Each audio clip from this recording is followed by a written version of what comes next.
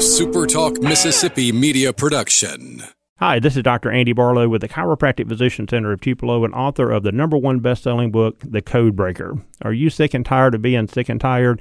Then call my office at 662-844-1414 and order my new book, The Code Breaker.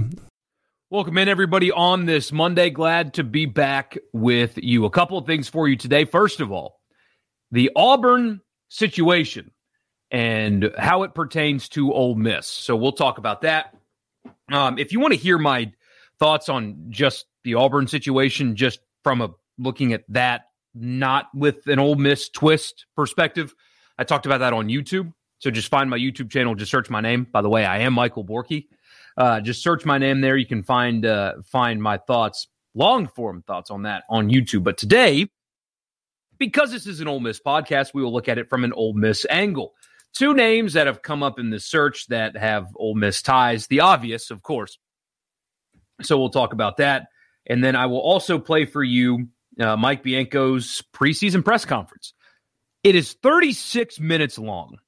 Somehow, some way, Mike Bianco talked for 36 minutes. And so if you want to hear it, I know some of you love it. I know some of you don't care. I'll put it at the end of the podcast. So the final 36 minutes are going to be Mike Bianco on the podium talking about, his lineup and Tim Elko and returning a bunch of guys at the plate, the pitchers that are going to start, that kind of stuff. All the preseason whatever, 36 minutes worth, you can hear that at the end of this. But I do want to talk about the Auburn situation. It is a dumpster fire, is what it is at Auburn. It is an absolute dumpster fire. That place has a serious absence of true leadership. There are a lot of people, too many cooks in the kitchen, as you probably figured out by now. We learned that during the last coaching search, where they got said no to by multiple candidates, and you had booster factions and on and on and on. So we learned that when Brian Harsin got hired. He was like their 5th or 6th or 7th choice.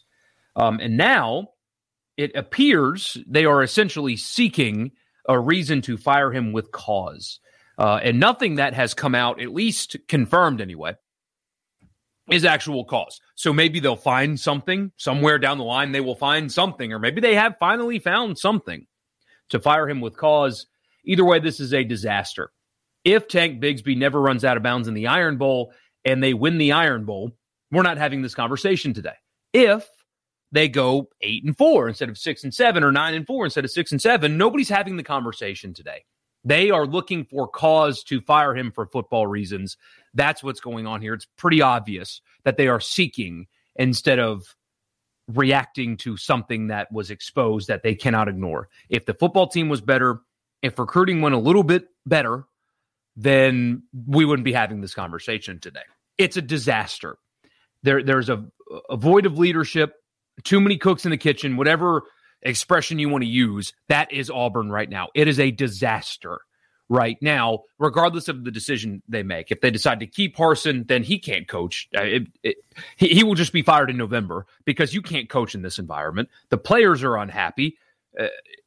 It's a disaster. It is a disaster.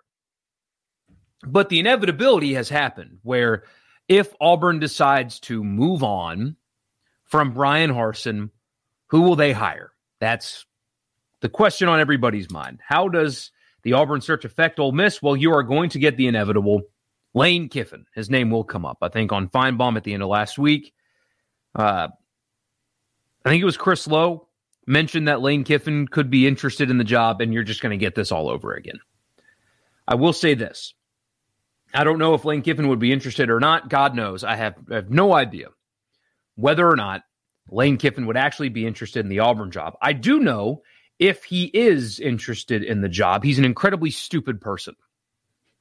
And I don't think he is. I don't think Lane Kiffin is stupid. However, if there actually is interest from his side to join Auburn in its current state, he's an incredibly stupid person. And I don't mean to be so harsh, but that's the reality. Comparing the situations, even the rosters right now that he has at Ole Miss versus Auburn, the leadership situation, and oh, by the way, Auburn actively seeking to destroy him after one bad season, that is not a situation I would expect Lane Kiffin to want to enter into. Those are people that clearly want somebody that will, kiss babies and shake hands and be part of the Auburn family. And right now, Lane Kiffin's current setup at Ole Miss, that is not required of him. It's very clear Keith Carter does not care at all if Lane Kiffin is, quote, part of the community, end quote. He doesn't care. All Keith Carter cares about, and rightfully so, mind you, is, will you win me football games? And that answer is yes. So I don't give a crap what you do. I don't care if you're in LA right now. It doesn't matter, because there's nothing you can be doing in Oxford right now. It's all up to Nick Savage to get your team ready for spring practice. Go see your kids and hang out with your kids for a while in LA.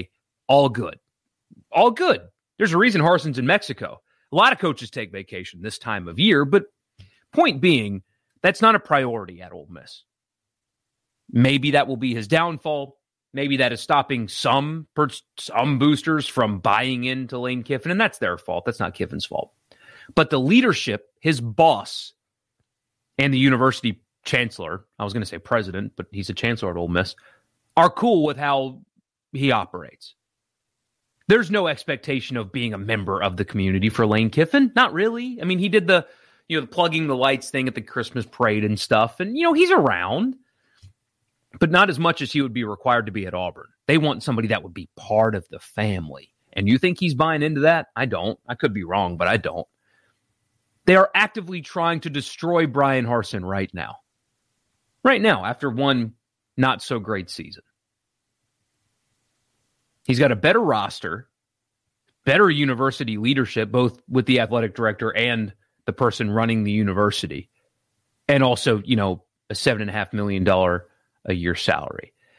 If he were to be interested in the Auburn job, he would be an incredibly stupid person, because his situation in Oxford right now is 10 times better than what he would currently inherit at Auburn.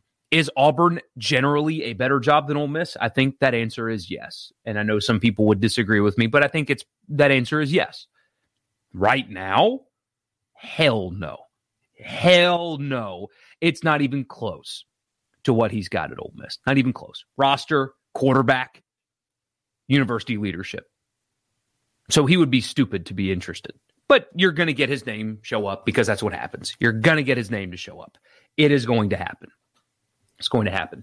Also, I saw Peter Burns draw the comparison, and I agree with him that Tank Bigsby not going down to ice the game in the Iron Bowl, but instead running out of bounds, stopping the clock, giving Alabama time to go down the field and score, is setting off a butterfly effect similar to Elijah Moore. And he's right. If Tank Bigsby doesn't go down and Auburn wins, like I said earlier, we're not having this conversation today. Nobody is talking about Brian Harsin and spreading rumors and whatever the hell's going on over there if he beat Alabama this year. Nobody is doing that. Not one person.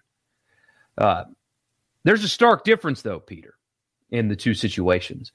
When Ole Miss decided to fire Matt Luke for football reasons, they didn't actively seek to destroy him to avoid paying a buyout. Ole Miss, as I understand it, is still paying Matt Luke. It's like $160,000 a month, something like that.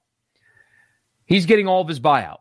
Ole Miss did nothing to stop themselves from having to do that, because they were firing Matt Luke for football reasons, and they knew that. And so instead of trying to actively destroy his character, like maybe they could have tried, it wouldn't have gone over well because there would have been nothing to find, but they certainly could have tried, I suppose.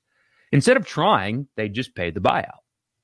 And again, their effort would have been futile because there would have been nothing to find at all. Nothing. I'm not saying Brian Harsin's been perfect at Auburn. There's been some issues, a lot of issues. Losing coaches, players hitting the portal, stuff like that. But when you've got current players saying that you need to talk to us first before you fire him because we love playing for Coach Harsin and you need to ask us what's going on here. One Auburn player described what Brian Harsin is doing as chemo, saying that Harsin's performing chemo on the cancers in the locker room. That's a current Auburn player who expressed in the same thread of tweets that he is displeased with his playing time and still went to bat for Brian Harsin, saying he's just performing chemo on our cancerous locker room. So yeah, there are some questions, but apparently it's not as black and white as people want to make it out to be. So Auburn is actively seeking to destroy this guy. Ole Miss didn't do that to Matt Luke. So there's a difference between the two right there, for whatever that's worth. Either way, the second name, of course, that's coming up, obviously coming up, is Hugh Freeze. So Lane Kiffin's name is going to get out there because he gets clicks. And maybe he would be interested in the job. But again, if he's interested in the job, he's a stupid person. Hugh Freeze would not be a stupid person to be interested in the Auburn job. In fact, Hugh Freeze is the kind of coach that I think Auburn's going to have to hire in this cycle. I think Auburn has to go damaged goods here. They have created a mess. And their candidate pool, I think, is different than it would be had they just let Harsin coach the year out and fire him after 2 years instead of just after one. I think it changes their candidate pool.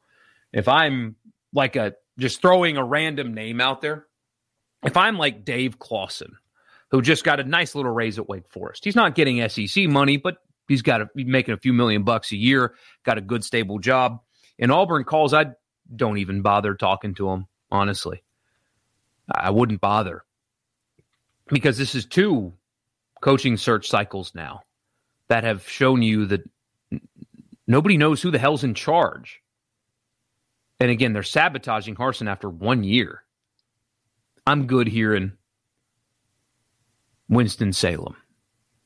I'm good in Birmingham. If I'm Bill Clark, I wouldn't take the job.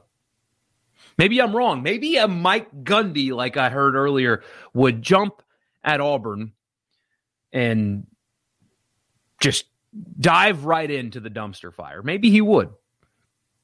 But Hugh Freeze makes sense to me because I think Auburn has to go damaged goods. They have to go Hugh Freeze. They have to go Matt Rule, which I think would be a great hire for them, by the way. If I'm a fan of another program in the SEC, I would least want them to hire Matt Rule. I think he'd come in and do a good job. He's navigated disaster before at the college level, did an excellent job. Not cut out for the NFL. Just not cut out for the NFL. That would be a hire that would concern me. But I think that's the route Auburn needs to go, is damaged goods. The problem with Hugh Freeze, there's multiple problems with it. First of all, if one of the rumors is true,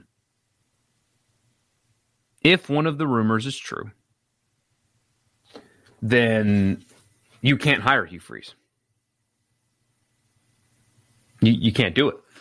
You cannot hire Hugh Freeze if one of the particular rumors is true, and that's why you fire Harsin. You can't do it. And also, in the last coaching carousel, they looked into Hugh Freeze, decided against it. Why is that? Why have other SEC schools? Because despite what some people think, the league office is not blackballing him anymore. There's multiple SEC schools have looked into it and decided, nah, we're good. Why is that? I don't know. I'm asking a genuine question. Why is that? And why did Auburn do that last time? Why did Auburn look into it and think, no, we're good? So what has changed in a year? Maybe desperation. I don't know. That's a job that Freeze would take right away, obviously. I would be curious to see if he can handle it because there's no pressure. None at Liberty. None. Zero. There was very little pressure at Ole Miss, and it wasn't able to be handled. Place like Auburn, with this mess, with Nick Saban in your state, a lot of pressure. And if they hire him, I mean, he's a good coach, all that. I'm not denying that, but I don't know. I don't know if it would work out as well as some people around here will try to convince people like me that it would. It wouldn't scare me if I were you, to tell you the truth. I saw somebody say last night that Auburn hiring Hugh Freeze should scare Ole Miss fans. And I laugh at that notion. What the hell are you talking about? It's like the year 2016 never happened. Either way, that name is out there. And we'll see if that's the route that Auburn has to go. If they fire Brian Harsin, he would take the job. We'll see if he can handle the job. My guess is no. But That's just a guess. I do not foresee a scenario in which Lane Kiffin would be interested. But if he is, he's a moron. And I don't think he's a moron. So there you go. There's an Ole Miss angle to the Auburn situation. Again, if you want to hear more, I talked about it a lot on YouTube last night. Just, again, find my YouTube channel. Just search Michael Borky, and you can find it there. Don't forget to follow also on Twitter and Facebook. Just, again, search my name, Michael, Borkey, on Twitter and Facebook. And wherever you get your podcasts, this is available wherever you get your podcasts. Don't forget to subscribe while you're here. I know some of you listen in browser. Subscribe, and it'll auto update to your phone every time a new episode is loaded. Before we get to Mike Bianco, I want to remind you the podcast is brought to you by Advantage Business Systems. ABSMS.com is the website. If you're in the market for office technology anywhere inside of the state of Mississippi, they can service you. They started in Jackson, but again, they service the entire state. Advantage Business Systems. So if you are in the market for any office technology, if it's in the office and you're in the market for it, ABSMS.com is the website. Tell them I sent you. Get a complimentary office technology assessment. Podcast is also brought to you by LB's just across from Kroger on University Avenue. Baseball season is coming, so you're going to see a ton of LB's at Swayze this year. I told you last week that they struck an NIL deal with a handful of Ole Miss baseball players. Really cool stuff. Kind of figured that was coming with how into Ole Miss baseball LB's is. But stop by and see him. Go by and see Greg and tell him I sent you. It's the best place in the state to get your meat. You've got beautiful weather coming this week. So, if you're getting off early or maybe have the day off, I mean, you've got mid-60s this week. Perfect grilling weather.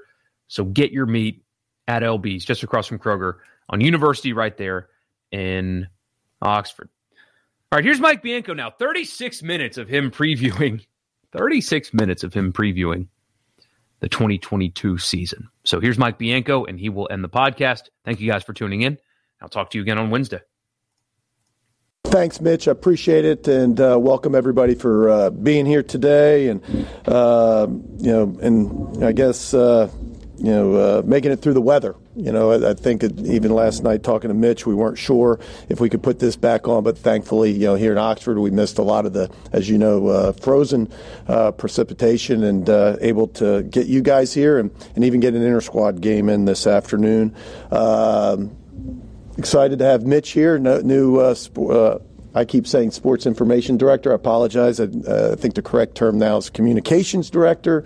But we welcome him here, and excited that he's part of the program, with us.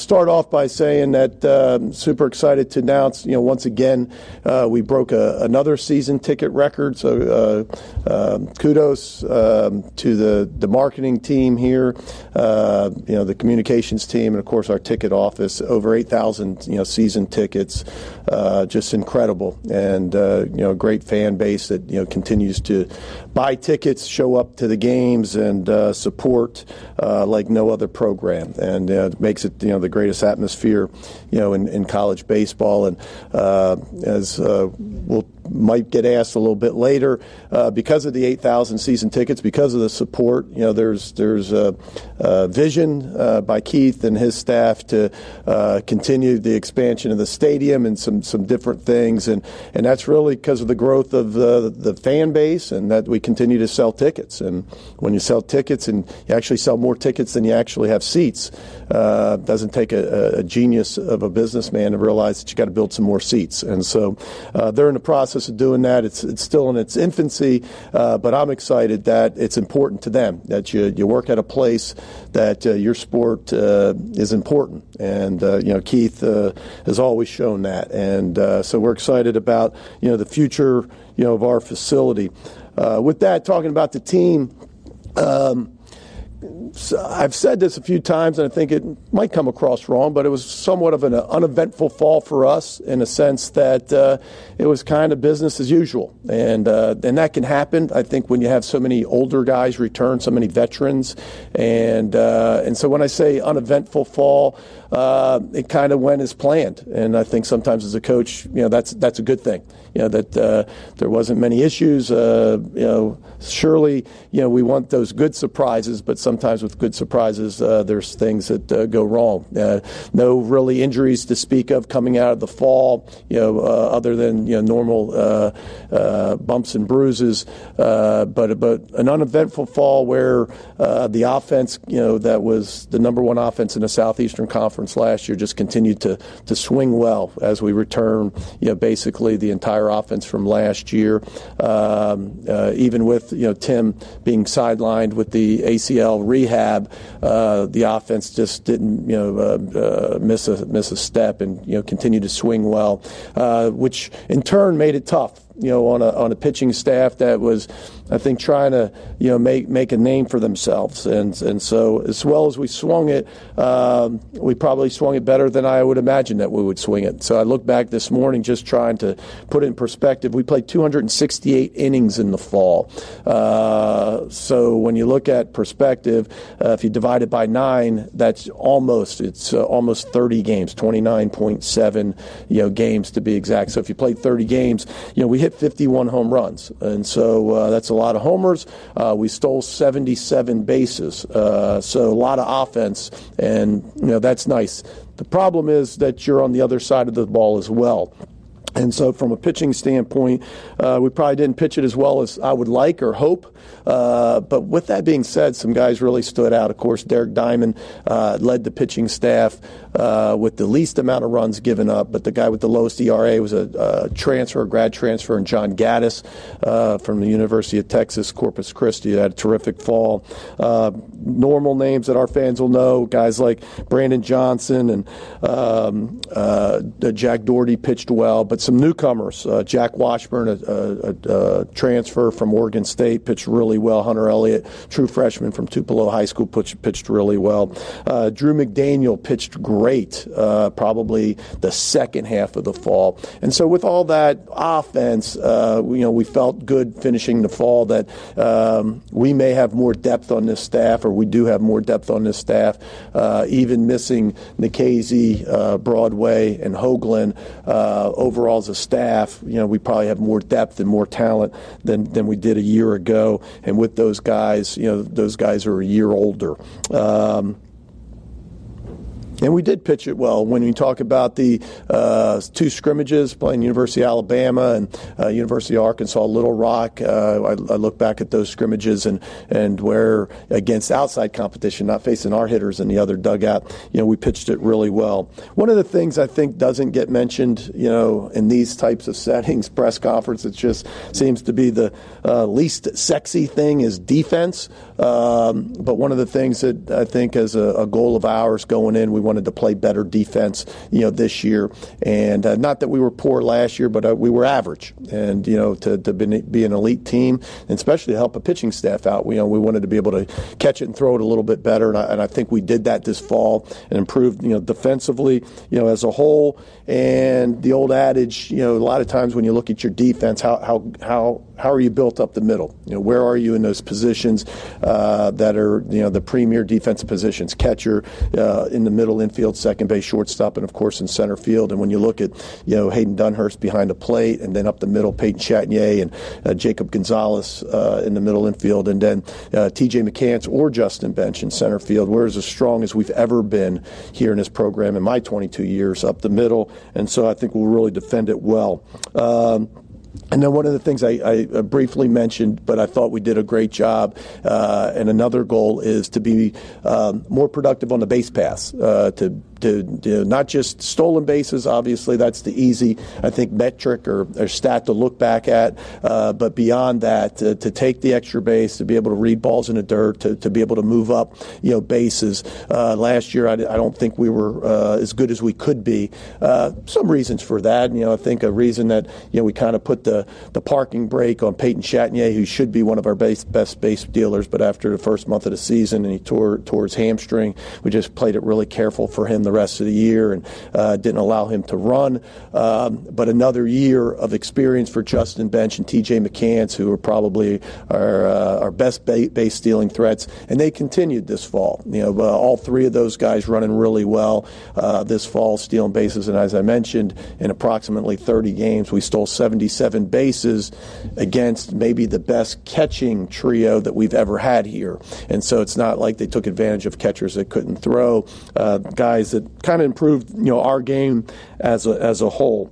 On the injury front, Tim Elko's, been back, been released to be able to go, full speed, looks 100% out there. I was even a little shocked a few weeks ago. I told Tim, pulled him to the side, watched him do it during an early work portion of our practice where it's just defense, and watched him move around at first base. And, easy to look at him and not realize, the injury that he had last year, and of course surgery, and how much work and effort that he put in, and Josh Porter, our trainer, has put in to get him back out on the field. But man, he looks amazing out there. And of course, in the first weekend, as Tim can do, 4 for 9 with 2 home runs in the first weekend. So pretty good start for him. And of course, Max Chofie is still on a rehab front and should be able to pitch this year. Likely not until mid to late March. I don't know it off the top of my head. I've meant to bring it in here, the actual date, but of course the last month of rehab is critical to his bullpens and see where he is. But certainly he's hit all his marks, through the throwing protocol, and is ready to pitch, this year. I'll go around the diamond just to give you the names. It's probably the easy part is to start with the position players. And I don't know a year when I've gotten ready for the press conference and tried to write down names. There's always some question marks. This year, not as many question marks. Some guys have played really well, and the guys that we'll assume will start on February 18th are Kevin Graham in left field, T.J. McCants or Justin Bench in center field. In right field is one of those kind of by committee or open up very open at this point. And Hayden Leatherwood and Kemp Alderman. Kemp had a tremendous fall. Really proud of him. A kid that, as you know, was going to redshirt last year. We pulled him off the bench. Had a couple really big at bats and big home run against LSU here on a Sunday that won the game for us. But a guy that's really worked with Mike Clement, our hitting coach, and has improved tremendously. And think that he's going to be a big part of the offense this year. So Leatherwood and Alderman and Wright. At third base, Bench, our only first-team All-SEC candidate, in the infield. Justin had a terrific year for us this year, and I think could play center, could play third, could play anywhere in the infield, to be honest with you. But I think we'll start off the first weekend. You'll probably see him with a start in center and a start at third for sure.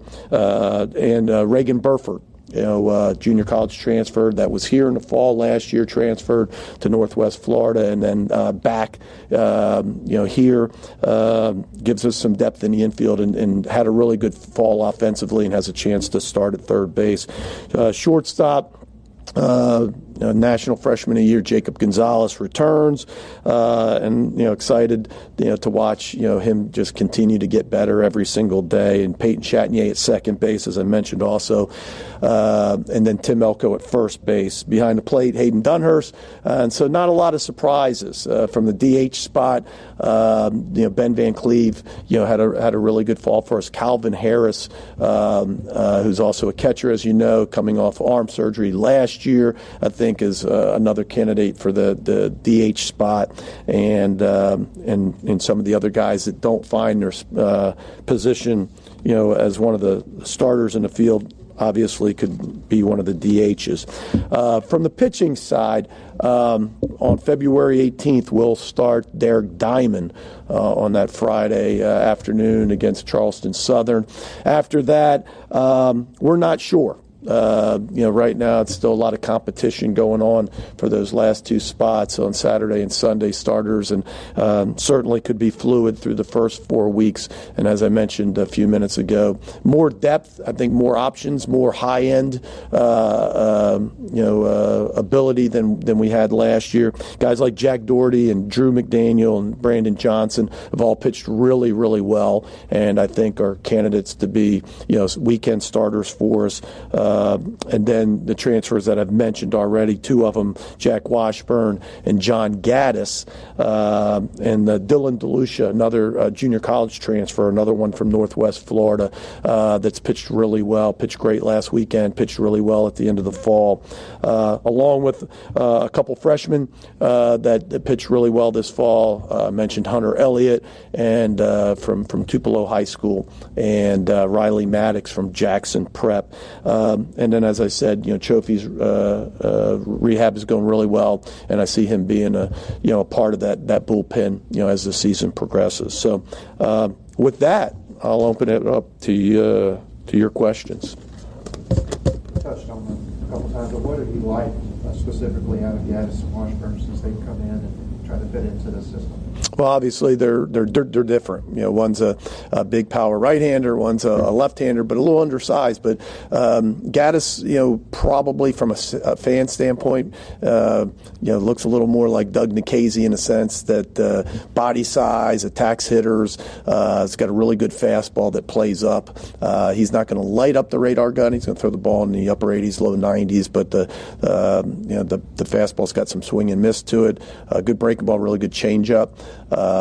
Great competitor, a guy that was Southland Conference Pitcher of the Year last year, and so he's used to winning, used to having success, and to add an older guy like that to your staff, obviously, that's a plus for us. And it's not a secret, we don't have a lot of left-handed arms, so pitching from that side obviously is big for us as well.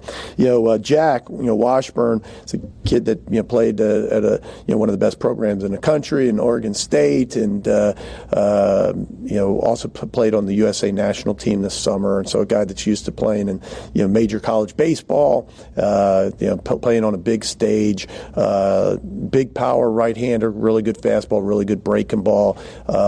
Pitched mostly out of the bullpen for Oregon State last year, and I think has certainly got an opportunity to be a weekend starter for us. You talked about both of those guys, and they both had good years last year, but coming to the SEC, how well do you think they can adjust to playing in a conference that has so much offense returning this year and the best conference in the country? And two, how much do you think you're going to kind of rely on those two guys this year? Well, I think we're going to rely on them tremendously. The back part of your question.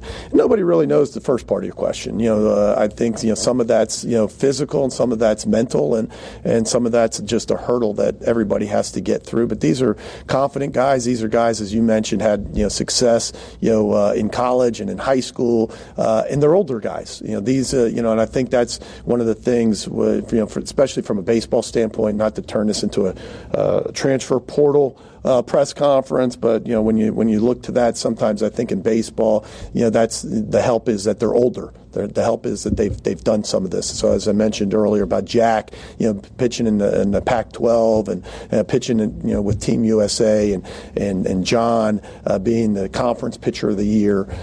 These are guys that have had success, and even though it hasn't been in the SEC. Really, nobody's had that unless you pitched in the SEC. So you can't usually use that, you can't use that, I think, as a negative. It's just something that they haven't done yet, but we think they're going to be big parts of what we're trying to do this year.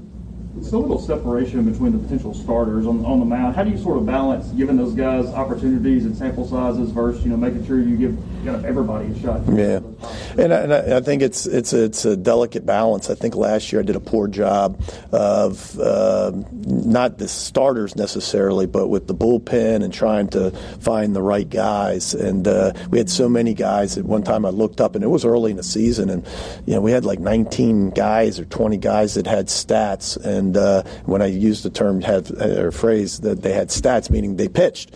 And so when you're playing 4 times a week, and you're pitching 19 19 guys, there's a lot of one innings, and that's not necessarily a sample size, and hard to judge one way or the other, but it's also, I don't think, benefits them, to where they get opportunities to pitch out of jams, to show what they can do. Can they extend and pitch more than an inning, and what, where their role is going to be. So I say that first, where it's not the easiest thing. But with that being said, I think all of these guys that I've mentioned can pitch or have pitched out of the bullpen. They certainly can do that. We'll make the best choice that we can. We talked about it, Coach Lafferty and I, this morning, that at some point you make a decision and you go with the three, but just because they're starting against Charleston Southern doesn't necessarily mean that they're going to pitch the next week against VCU or Central Florida, or they're going forward. We've had years where, on opening weekend, those three guys went the entire season, and it doesn't necessarily mean your team struggles that way, but there's times where guys pitch better than others. There's times where injuries or what have you change that rotation. And so I think sometimes a fall and an early spring like this, when there's so much competition, is a good thing. I think it's a healthy thing. And so just because they don't start, because let's face it, there's only three guys that are starting opening weekend. Just because they don't start doesn't mean that they won't start at some point. And so how do you, as you used the phrase, and I used it because you used it, the sample size, we've seen it. We've seen it years from, 15, 17 years ago. Will Klein had started in a bullpen, became a starter. Scott Biddle was, the greatest closer we ever had, and we made him a starter, and he just rolled through it. TJ Beam, just because you start in the pen, or just because you have had success in the pen, a lot of times if you can get them out, you can get them out. And it doesn't matter if it's the first inning or the ninth inning. So. With Derek's growth, have you seen him add or anything new or different, or is he just kind of becoming a more consistent version of the guy he's been the last 2 years? One of the things I credit Derek is I think he just wants to always improve. He's always looking to get better, and unlike some guys in that age, right, at 19 to 22 years old, it's not just about velocity. I think he realizes that he's got the ability to run the ball up there in the upper 90s, but he wants to pitch, and to pitch and to be effective, he realizes that he's got to, locate his fastball. That can be, super overpowering at times, but to locate it better, to be able to mix two breaking balls in there, change up, work on his, defending the steal and his pickoff move, to his body and nutrition and so on. And so, I think he's really mature. One of the things that I will say about Derek and Drew and some of those others that I think fall into this category, so it's kind of a segue going off your question, is these are guys that they're in their junior year, they're in their third year, but last year was really their freshman year. Derek, even though he pitched, and he was the Sunday starter in 2020, he never pitched an SEC game. He played 4 games against non-conference teams and pitched well and did what you would hope that he would do as a freshman, but he didn't get the benefit that a guy like Gunnar Hoagland did, where you can kind of get your nose bloodied a little bit in the SEC, and do you survive, and does that experience and that getting beaten up every once in a while, does that make you better? Well, I think the great ones, it does make better. Some guys aren't strong enough to get through that, and so when you look at Derek, when you look at Drew, some of, I think, their positives are awesome from last year, but some of the things that they struggled with or games that they had difficulty with, that's to happen. There's not many freshmen that run out there, and even though they were considered sophomores, there's not too many guys that run out there the first time. We realized that. We had a ladies' forum here last week, and one of the group was an older group. It's Tim Elko, but it was with Chatinier and a handful of guys that they're household names. They've been in the program. This is the third year, and they asked them what was their favorite venue, to go to in the SEC. Well, everybody but Elko had only been to the 5 schools, because now, even though they've been here 3 years, they didn't get that 2020 year. They didn't get to go to it. So they've only been to 5 schools out of the 14. So it was kind of a difficult question, and I think that just kind of shows you that there's a maturation period. With all these pitching pieces that you talked about, some new faces, some maybe with a little bit less experience, but how important is having a guy like Dunhurst back there just in terms of getting everybody acclimated?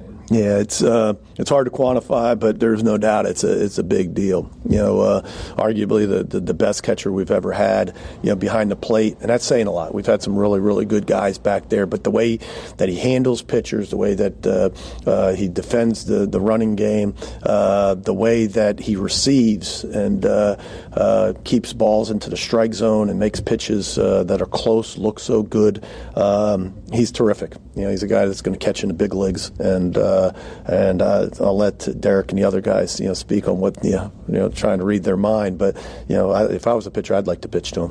Where's Calvin with his development, receiving, catching, just everything? He's done well, and both him and Knox, had really good falls, and I'm proud of it. The falls that they both had continue to improve, and Cal's, throwing. I mean, he looks like he did, before he hurt his arm, and which I think is the biggest thing. And like I said, Hayden will get most of the pub, which he should and deserves. But we got two pretty good guys, behind him.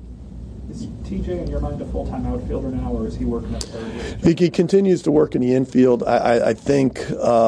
Not that he couldn't play third, but I think he's probably more suited for the middle. At second base or shortstop.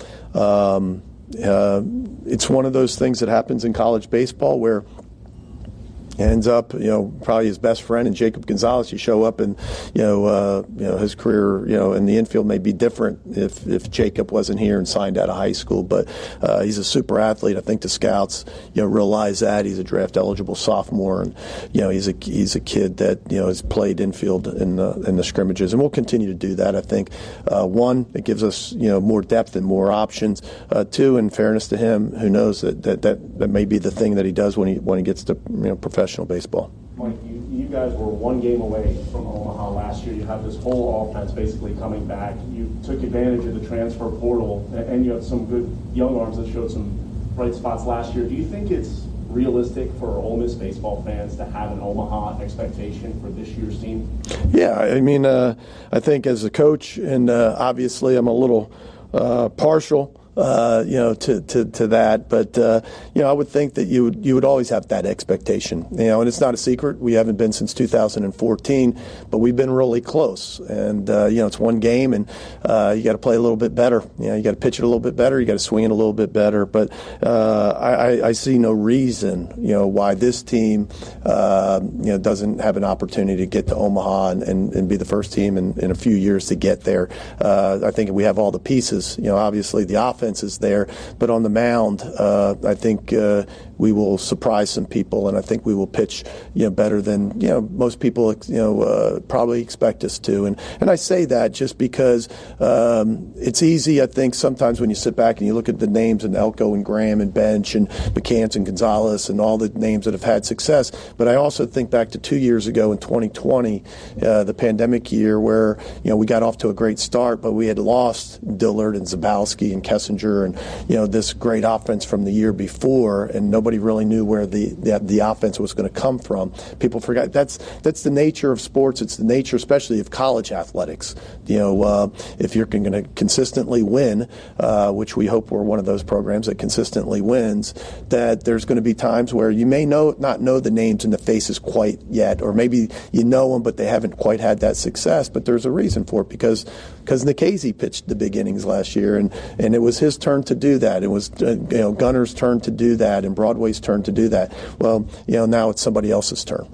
You mentioned defense. How much of that is just individual emphasis on getting better in lineup construction versus what you're putting out there from an improvement defensively? Well, I think it's both. I mean, that's a tough question, but I think it's both. But to watch, and some of it's just maturing. Some of it, one of the things I've said a lot is, so much has been made of Jacob's year last year, but really probably from an offensive standpoint, to hit in the mid 300s and, hit all those home runs and RBIs and basically bat 2-3, the entire year on a really good offensive team.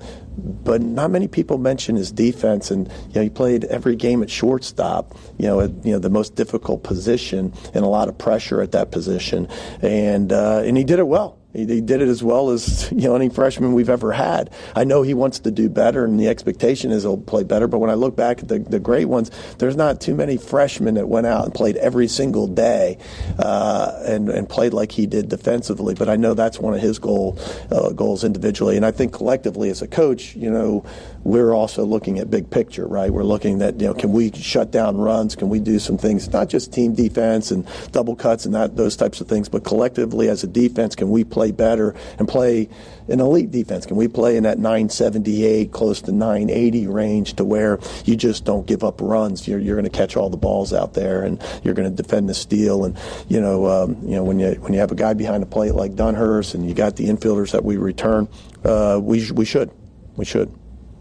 What you've seen from Burford, what did you sort of see a year ago when he was here from the fall? Was there a lot of maturation since then, or is it the same way? Yeah, I just very mature approach offensively.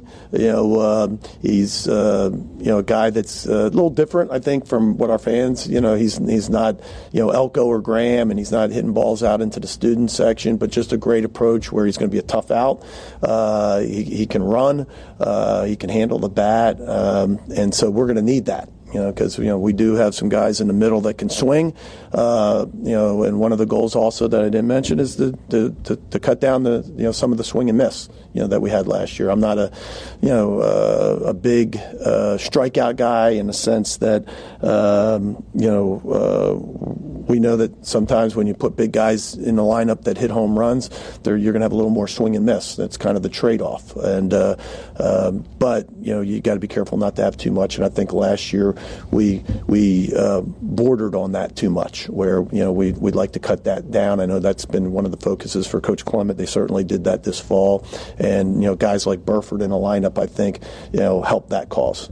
Going off in multiple sports, there's a lot of bouncing around with the assistant coaches and all, and we've seen that in multiple sports. It's important or gratifying to have your staff pretty much.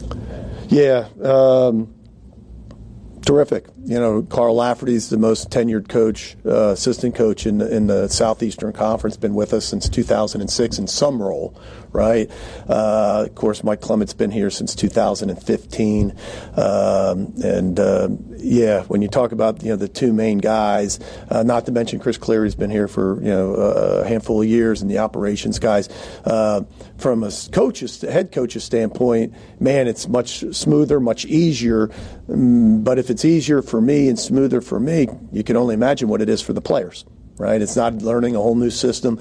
It's not learning a whole new offensive system or philosophy or even coaches' techniques, right? Everybody's different. Everybody's got different personalities. And I'm fortunate. I've had some great coaches here, as you know, that have gone on to be great coaches, head coaches at other programs. But I don't know if I've ever collectively, and I mean that. I know coaches say that, but, man, I'm really blessed. These guys are terrific. And to have, Clem and Laff here, make us a lot better and make my job a lot easier. Playing off that a little bit, does that make it easier to accept the Team USA thing? Because we got the portal and the summer going on, but you can trust. Yeah, I'll tell you, I was scared to death as an assistant in 2013, just because. I don't know if you realize it. I'm kind of hands-on as a head coach, and so to be able to to be out of the country, to be gone, and it's not that long. This year's tour will be less than 3 weeks, and so. Heck, that's just a fishing trip for Kiffin, right? So, no, I'm teasing. I shouldn't have said that. But for us, it's a tough thing, and it's right in the middle of recruiting, but to have guys like that, you're exactly right. We've done it one time, and they handle it terrific. Matter of fact, I think that was probably the summer. Maybe it helped because I think that led into that 2016 class was the number one ranked recruiting class in the country. So maybe Laff and Clem could pull one of those out again. That would be good. What have you seen kind of click for Kemp since the fall? You said he had that hot fall.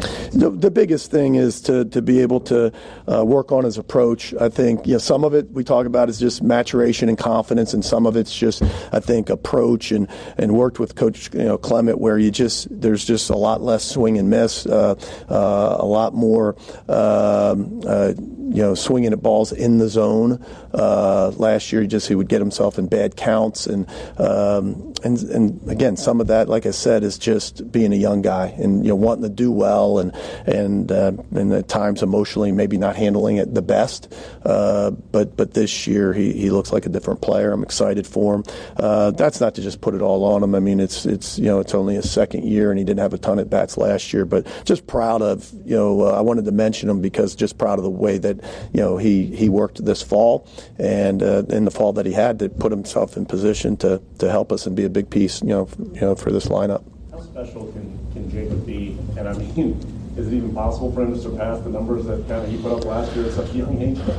Somebody asked me that, and that's the unfair thing of sports, right? Once you do well, the expectation is, what's next, or do you hit 400 now? Do you hit 20 home runs? And I think Jacob's smart enough that you can't just look at it that way, right? You just got to go out and play and look at certain areas of your game. If it's defensively, if it's to cut down strikeouts, if it's to hit the ball, whatever that is for you, to try to improve that way. The stats are the stats, but now he may answer differently. Maybe there is a goal to hit 375, but I think probably the best road to success is to put it in perspective and just say that I want to prove these parts of my game, versus some expectation from a reporter from Columbus to say that I'm supposed to hit a certain amount to say that I did improve. I think if he could put up the same numbers he did last year, I think we'd be real happy. Coach, you got all this experience coming back, especially guys like Tim Elko. How much does that make it easier on you to motivate these guys for that run to Omaha? I don't look at it that way. I think my job's always to look at ways to motivate them, I think to encourage them to look and see things that they may not look at. But at the end of the day, I think my job is to get them to play the best that they can play. And sometimes that's motivation, sometimes that's kicking them in the rear, sometimes that's showing them, what they can do or what we're doing now and what we shouldn't do. So it's a lot of different things, but I don't necessarily think it's just giving a motivational talk in the outfield or showing a motivational video. But I do think almost in reverse is, not that they would get complacent, that sometimes you take for granted. And we don't want that. That was kind of a challenge to some of the leaders yesterday, that you don't want to just take for granted that we're going to have a good year. You don't want to take for granted that we're going to have a good offense. You don't want to take for granted. You want to do the things that help you have that offense, to have that team, have that leadership. To me, the focus is to make sure that you're doing the things that you need to do every single day, so you can have the days that you want to have, right? And that's what we're trying to do in the next couple weeks is, to not look at February 18th, but to look at each day and how can we improve each day to be the best baseball team that we can be. Mike, given the injuries and everything that you had that went on last year, was last year one of your better coaching jobs individually? Absolutely. I joke, Parrish, that's for you guys to judge. I don't look at it that way. I will say that it's the most proud that I've ever been, of a team.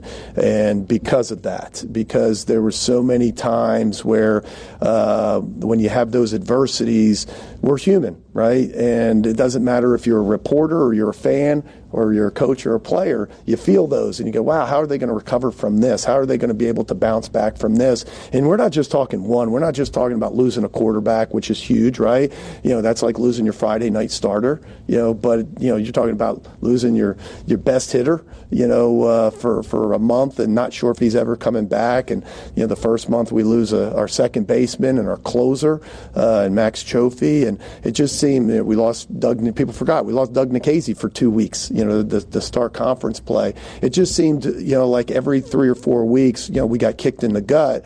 And to their credit, they just continued to bounce back, to show that grit, to show that resilience, and to have the year that they had, to win 18 conference games, to win 45 regular season games, and to put yourself in that position to be one game from Omaha. What a disappointing finish, but I don't know if I've ever been more proud of any team in the 22 years than that team, because they went through a lot and almost made it to Omaha. A SuperTalk Mississippi media production.